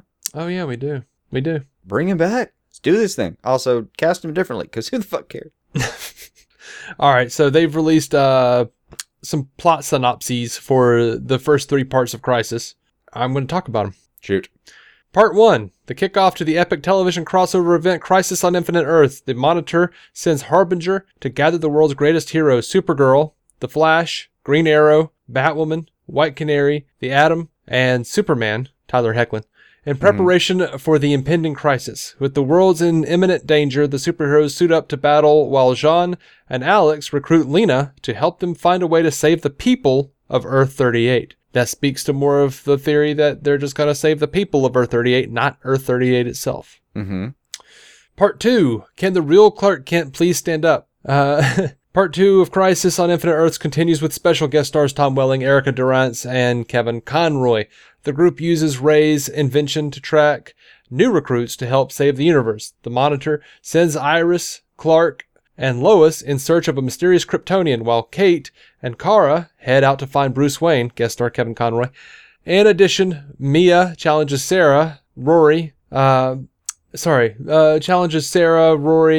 discovers a hidden talent, and Lex Luthor returns. Laura Belzy directed the episode. And, sorry, I'm going to cut that out. I couldn't read that one for some reason. All right, and then part 3, Black Lightning joins the Arrowverse in the 3rd chapter of the crossover. Pariah enlists Black Lightning to help stop the Anti-Monitor after Flash 90, guest star John Wesley Shipp, shares what he learned from his battle in Elseworlds. With the help of Black Lightning, Barry, Cisco, and Killer Frost come up with a plan that could save them all. Meanwhile, Iris has a heart-to-heart with Ryan Choi, while Oliver and Diggle return to an old familiar stomping ground. And we know that that's just going to be like the end of half of the crossover. There's 2 more episodes to come after the winter break. Yeah. And honestly, those 3 don't sound like a lot, and I need that. I was a little disappointed by those synopses, and I desperately needed that. I was telling Brent from Fans Without Borders last night. I was like, man, I'm so hyped for Crisis, there is no way it's not going to disappoint me now. I really need to I need something to help me scale down on my excitement. Yeah, you need something that's like, all right, we're just going to try a thing. These people are going to be here for a minute. We're going to do this over here for a second. Mm-hmm. We're going to work on this story. It's fine. It's fine. Don't worry about it. It's fine. All right, we have Erica Durance was doing an interview. I think it was with Entertainment Weekly. Yeah. And she was talking about coming back. And she said it's a little bit of a look into Clark and Lois's future and the different choices they've made to be together. It's a full circle moment that's really nice. Whoa. Dropped my whole headset there. Nice. Trying to scratch my ear. Nice. She says she was, and by the way, they said in this article, she is playing Supergirl's mother in the Crisis as well. Oh, I'm so excited. I'm so bummed out that I can't. I like that they're bringing that in, though. I dig it. I'm so bummed out that I can't stop being excited. No, it would have a little bit bothered me. I appreciate that. Yeah. And she said that she said she was surprised when the producers reached out about stepping back into Lois's shoes. She says, my first thought was like, really? How are you going to manage this? But the writers are just spectacular about how they can pull all the different shows together and all of these different characters, and they make sense of all the timelines. So I was at first very, very curious to see what it would be, and getting to actually go out and do it. I, of course, was very excited to go back and get to play Lois again. And then she said being back on the Kent farm was weird, but in a good way. She says, it was bizarre. It felt like we hadn't missed a beat. It was just easy. It was like coming back in and working with family. It was a little bit bizarre because we went back on somebody else's show, but we're in a set that we're familiar with, the farm and all those things. It was very, very cool. And then Mark Guggenheim said that he was really delighted seeing them on screen again. He says, every turn, every nuance, every little choice is just so perfect. The beautiful thing is that this material was written by Batwoman showrunner Carolyn Dries and writers Don Whitehead and Holly Henderson, who had all worked on Smallville. Nice. Having been writers on Smallville, I stepped aside and let them speak to where things were headed. As a fan of the show, it answered a lot of questions that I had, and it provided a lot of closure, I think, in a really nice way.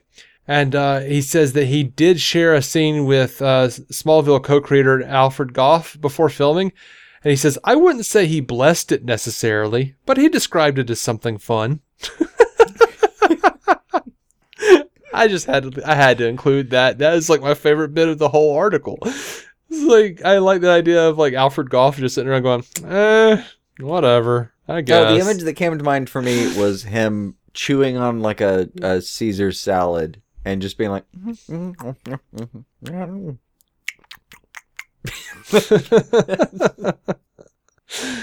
Yep. Oh man. All right, so I guess you didn't see that Crisis on Infinite Earths poster they put out. No. No, I did see that. You did see that. It was, yeah. I want that on my wall, man. It's solid. I want that on my wall. Yeah, that was a good piece.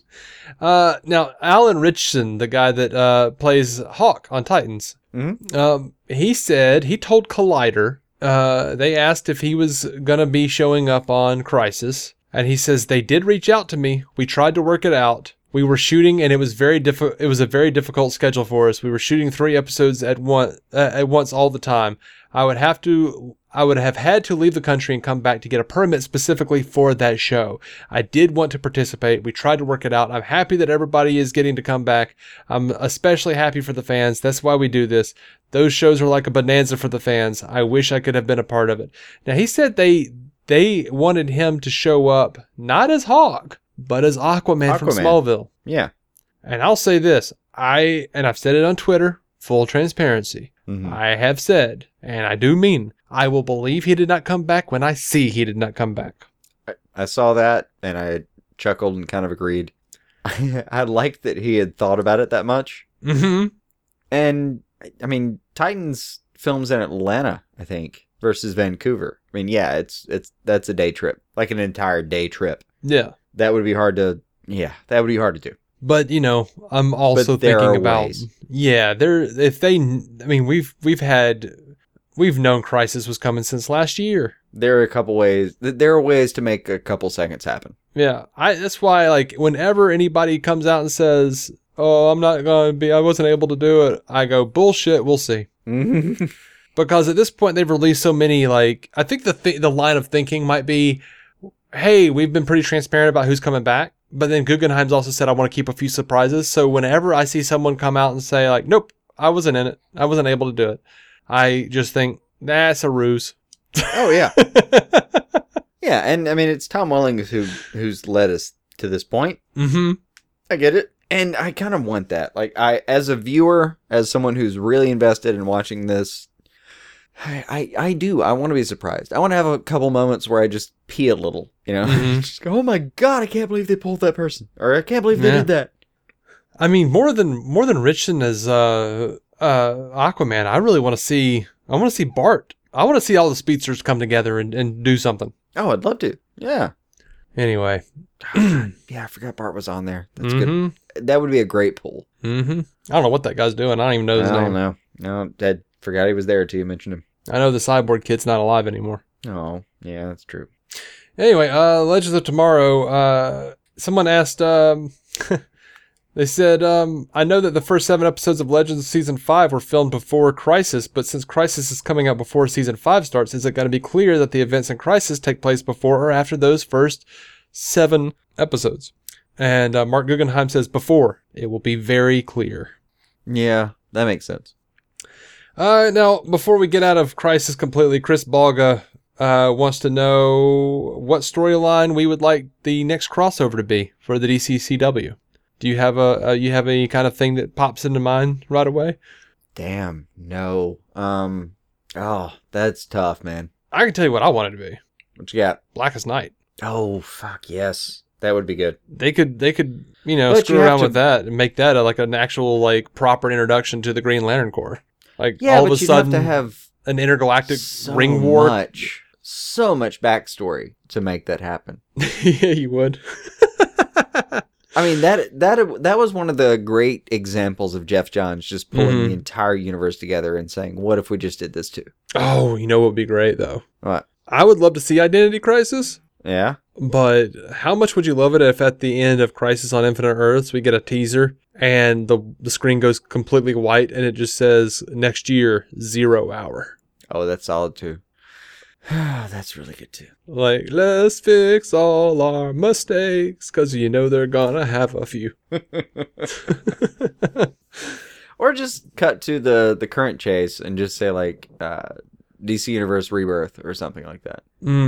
No, man, they gotta have crossovers for the next several years. I think we need we need to save some space for an Identity Crisis, because that's important. Strange thing that would be fun. What? As just a crossover, Sanctuary. Heroes in Crisis. Okay. Tom King. All these people need some therapy, and this is a safe space that is no longer. I think that might work really well after an Identity Crisis, at least. Yeah, that could be good too. If you do, like, I think I would want to see 0 hour next year. This is coming together actually pretty well. I think I want to see 0 hour next year, and then the year after that we could do Identity Crisis. Yeah. And then maybe Heroes in Crisis after that, and then you go to Infinity Crisis, and then Final Crisis. Yeah. How's that? That work out for everybody? Yeah. I'm on board. I'm on board so far. Yeah, and if you need more, I mean, they could throw in Final Night or something. I would dig that, and throw in a little Convergence, like another little mini Crisis or something. You know what? I'm gonna go crazy with it. Ready? Metal. Oh. Dark Knight's Metal. They have teased Red Death. I mean, yeah, okay. I specifically want to hear from Brent on this one. Brent from Fans Without Borders. I know you listen, Brent. I know you've been listening to the impeachment hearings and you haven't listened to your podcast yet, but when you get to this, let me know what you want the next crossover to be. Because I think Metal might be a fantastic one. I just want to hear your thoughts, man. All right. Let's move on. Guggenheim says Green Arrow and the Canaries is going to take place in 2040. Yeah, okay. Yeah, I mean, he did say that the real title of it is Living in the Future, so I guess that makes sense. Yeah. Last week... I mean that much forward. I'm not sold on the show yet, but... Yeah. I feel the same way. Last week, Danielle Panabaker came out and said she's pregnant. They asked her this week how they're going to handle her pregnancy. She says, I don't think Caitlyn is going to have a baby. I think the intention is sort of to ignore my rapidly growing size. She says, it's been done before and I have complete faith that it will be done again, so hopefully it won't be too obvious. I usually hate when that happens on a show. Like, I don't bemoan, or begrudge anyone having a child. That's, wonderful, blessed thing. Good on you. But once you start packing on the extra weight, let's find a way to actually just get you somewhere else. So, like, I like on Brooklyn Nine-Nine, when they had Amy just constantly trying to cover up the fact that she was pregnant. Or, hell, let's go to, How I Met Your Mother. Like Allison Hannigan. Like, we all knew she was pregnant. It was ridiculously obvious. Like, the only... No, there's a ton of examples of, like, it's a baby bump, man. I'm sorry, you're holding another human inside you. Yeah, it is impossible to cover up. Like, have her go try to, like, reconcile something with Killer Frost and go find herself. And every once in a while we get, like, her on a screen or her on the phone or some shit. Yeah. There are a lot of ways to do it. And I don't begrudge when it's written in well. Mm-hmm. Great. It's one of those things where, like, you can see the flaw in the filming, but whatever, man. I mean... Yeah, it's written in as best you could. You try to do it as best you could by the story, and it's it's a human process, and good for her. I'm hoping she's excited about the whole thing. Yeah, one show I never actually noticed it until they pointed it out. They actually had to point it out to me was Seinfeld. Like Julia Louis-Dreyfus, they like put her in giant shirts and stuff, and it was the 90s. I was just like, yeah, it's the 90s. Yeah, 90s style. Yeah. And then they would just have her standing behind, the counter in Jerry's apartment, or they would have her like sitting behind a desk all the time at work. And I just never noticed it. They did a really good job of fooling me into thinking she wasn't pregnant. Nice.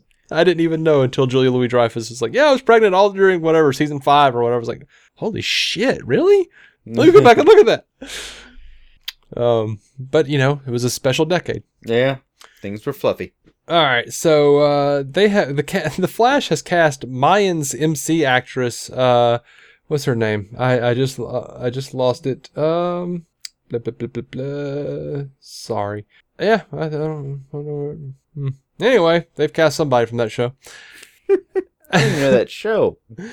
I don't know. But she's gonna be Eva McCulloch, and the interesting thing about that is she is a quantum engineer and co-founder of McCulloch Technologies. She's going to be a regular on the show in the second half of the season.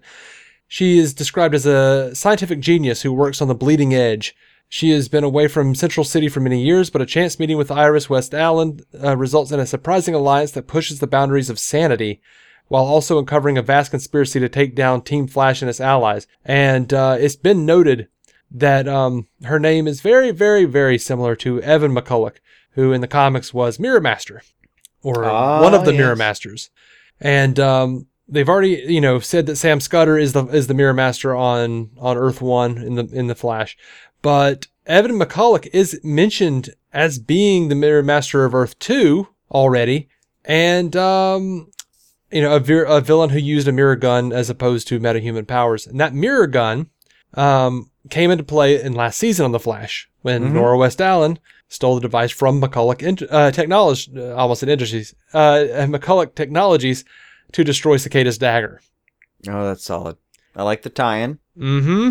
Always love Mirror Master's powers. Mm-hmm. Or tech, however you choose to see them. And yeah, I'm on board. Yeah, me too. I'm down. I wish I could remember the name of this person, but I guess I didn't copy it over. I'm stupid. Well, there's a lot of names. Yeah, sorry. There are. I'm sorry, guys. I'm a loser. We'll try to get it right next time. All right, Superman and Lois. Apparently, the pilot begins filming March 2020. There's just a pilot order, no guarantee that the series will be made, but I'm pretty sure it will be. 70% chance based on previous stuff. 95% sure. Yeah. Did you hear about Stargirl moving to the CW? I did not. Apparently, it will debut on DC Universe. And then the day after it's on DC Universe, it's aired on CW. And then 2 days after, it's going to be streaming on DC. It's going to be streaming on the CW's digital platforms while running ad-free on DC Universe. All right, that's a little weird, isn't it? Yep. I don't want to have bad feelings about it because I know what this show means to Jeff Johns, and I really love that guy, but this doesn't look good. I don't know what it looks like. We had reports that said that the show was going to be more family friendly, and honestly, they might just feel like this is a good platform to get teen girls interested, and teen girls are not going to buy DC Universe most likely, but they will watch CW. So if DC Universe, this might be a gateway to DC Universe is what I'm saying. And maybe that's what they're thinking. Like Doom Patrol would also be on HBO Max, which would be a gateway to DC Universe. And Stargirl's a different kind of gateway to DC Universe through CW. I'm hoping that's what it means. No, I like that interpretation. That this is some bridge. I like that. Mm-hmm. I mean, part of me wants to say maybe it's releasing it on the CW in a different capacity after it has, I mean, honestly, it's had some delays. It's had some delays, and also, DC Universe is probably not doing as well as they hoped it would, and those shows are expensive. They need to find a way to make money. See, I don't know. I think the DC Universe is doing as well.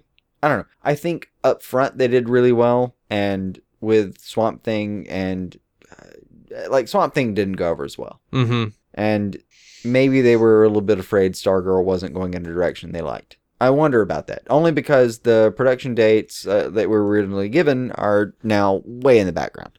Yeah. So I mean, well, they've released the actual title card, and they said it's going to be the second quarter of 2020 that Stargirl premieres. Yeah.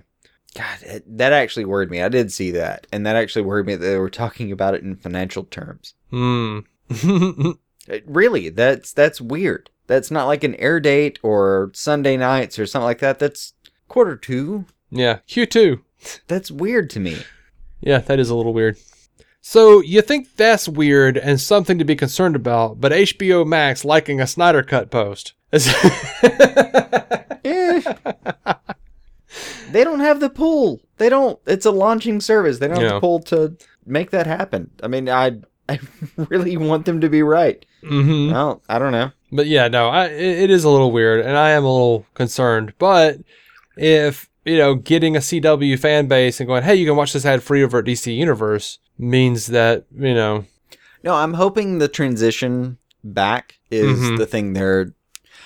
Best case scenario, I think they think they were sitting on something that could be good, and they're going to try to use that as like a walking back point. Uh-huh. Or for all we know, Stargirl's, going to be like, as far as I know, 13 episodes, something like that. Like all the other shows, 10, 13 episodes. Yeah. CW might have just kind of looked at their schedule and went, well, we have a few weeks we need filled. Yeah. What do you guys think? Yeah. I've kind of wondered about that as a crossover, though. Like, the CW has clearly opened the door to, like, let's just do year-long programming. Fuck it. Mm-hmm. We're not going to have seasons. We're going to have seasons where we focus, but we're going to have year-round programming and Sunday nights and just whatever. Mm-hmm. I kind of wonder. Maybe they're going to use that to cross over their year-long programming to, like, well, maybe you get to the streaming and vice versa. Yeah. Because if you're a streamer, if you're somebody who binge watches things, you don't care about what night you're getting around to it. You're doing it when you're doing it. Yeah, that's the reason they have +7 ratings in the streaming universe. But here's an interesting thing, though. If you can watch the CW shows for a limited time on their streaming app or their streaming site. I think it's like 5 episodes. But there is no premium service. There is no premium service. You're getting ads. You're getting ads. Yeah. Now you can use a little, add-on, a browser add-on that lets you, click past the commercials, like I do. Yeah, that only works some of the time. But it only works some of the time, most of the time. But there's no, like, actual, like... Coding-wise, you have to, like, switch between sometimes to find something that's currently beating. Yeah. Yeah. But I think DC Universe could begin to operate as that premium streaming service for CW shows. Yeah. I would like this to be some back channel where they got us into that. Mm-hmm. And it's Stargirl, and it's going to air on CW where there's already a Stargirl. It's again part of the Legends JSA moment we had. Yeah. I don't know. Maybe that's relevant. I wouldn't mind some kind of nod in the Crisis thing that said like, well, you know, there's another Stargirl and something like that. Yeah. Just so we knew it was coming. Just so we had an in. I would be surprised if Stargirl didn't show up somewhere on Crisis. It could. It would actually be very heartening if it did, just because that would make a lot of sense about, like, there have been some delays. Well, like, hey, here's a bunch of, you know, heroes that were you know, doomed and never got a proper wrap up. You remember these guys, right? And now here's one that's future doomed. Yeah. I'm kidding. No one get mad. Calm down. No, it's like one of the more cheated moments for me in Legends has been the Rex Tyler. I forget the name of the actor, but I really like him. He's from Suits. The main guy from Suits. Yeah, I remember his face. I don't remember his name. And it was one of those people who was like, oh man, great actor. Rex Tyler. Our man. Let's do it. Oh, he's dead. Mm-hmm. And that was it.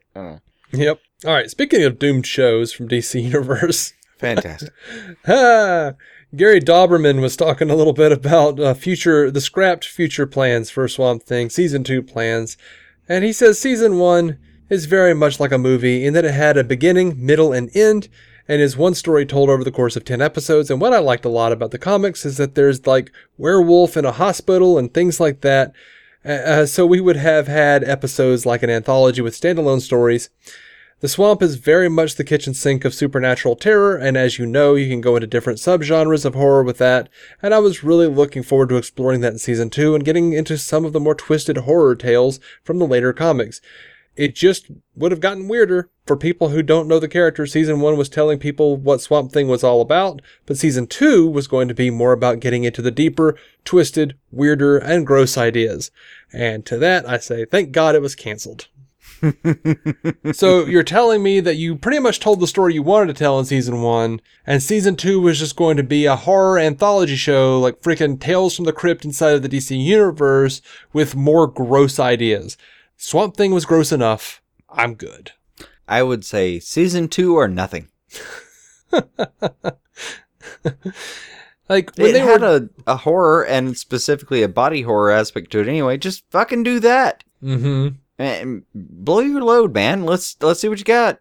I mean, when they were talking about like Dr. Fate and like Constantine and Justice League Dark and that kind of shit, and I was on board with that, but I don't want to see freaking Tales from the Crypt all over again. Like, I don't want to see that.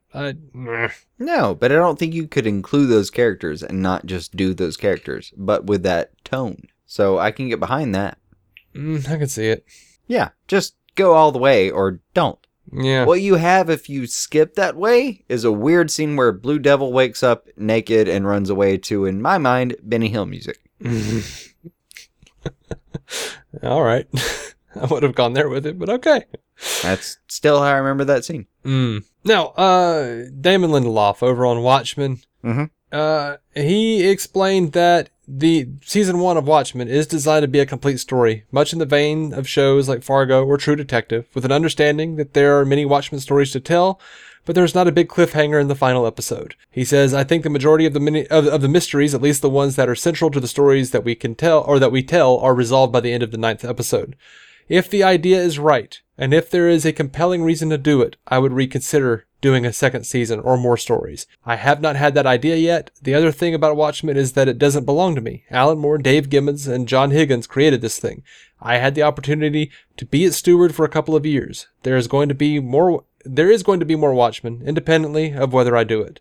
It should be done by someone who really deeply cares about it and has a reason to. That's a little weird. You think? I mean, he's been saying that apparently for months. Well, just a little weird that like a show that's finally aired has a pretty good critical rating, and I mean, well, me as a potential critic, really in favor of. I mean, I would like to see him signed on to do what I'm seeing right now again. Yeah, but in a previous interview with AV Club, he says he probably wouldn't continue as the series showrunner if they do a second season. He says, it's not my story, right? I appropriated it. And so the idea that someone else could come along and do another season of Watchmen, that's really exciting to me too. I do like that, though. He says, he's just playing with the themes and somebody could come along and do another thing. That's pretty good. He says, these 9 episodes are sort of everything that I have to say at this point about Watchmen. And then we'll kind of go from there. Yeah.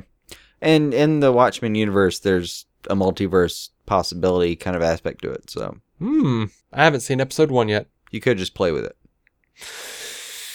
Well, hell, man, I think that's it. Or a multi-dimensional, we'll say. Yeah, definitely the multi-dimensional. But I don't have anything else. All right, let's bounce. Well, I'm going to go talk about Watchmen. Yeah, you are. And I'm going to go rest my throat and eat some steak. But not like good steak, like lunch meat steak. Ah, yes. Yeah. I ain't living like that. All right. Thank you so much for listening to DC On Screen. You can find every episode at dconscreen.com. I would implore you to go help us out on Apple Podcasts and help us get to that mighty 100. And I don't know. We'll be back.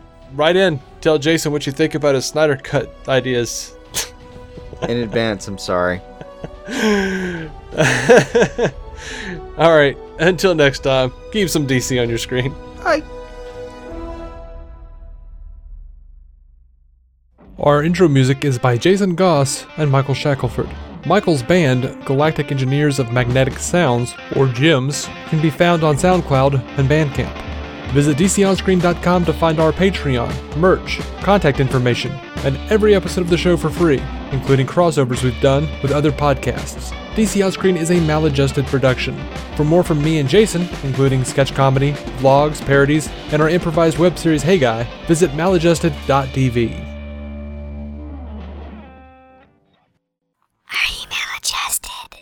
Spring forward at Banana Republic Factory with 50 to 70% off everything. Shop season favorites from colorful dresses to easy tops from $19.99. Find your nearest store or shop online only at Banana Republic Factory.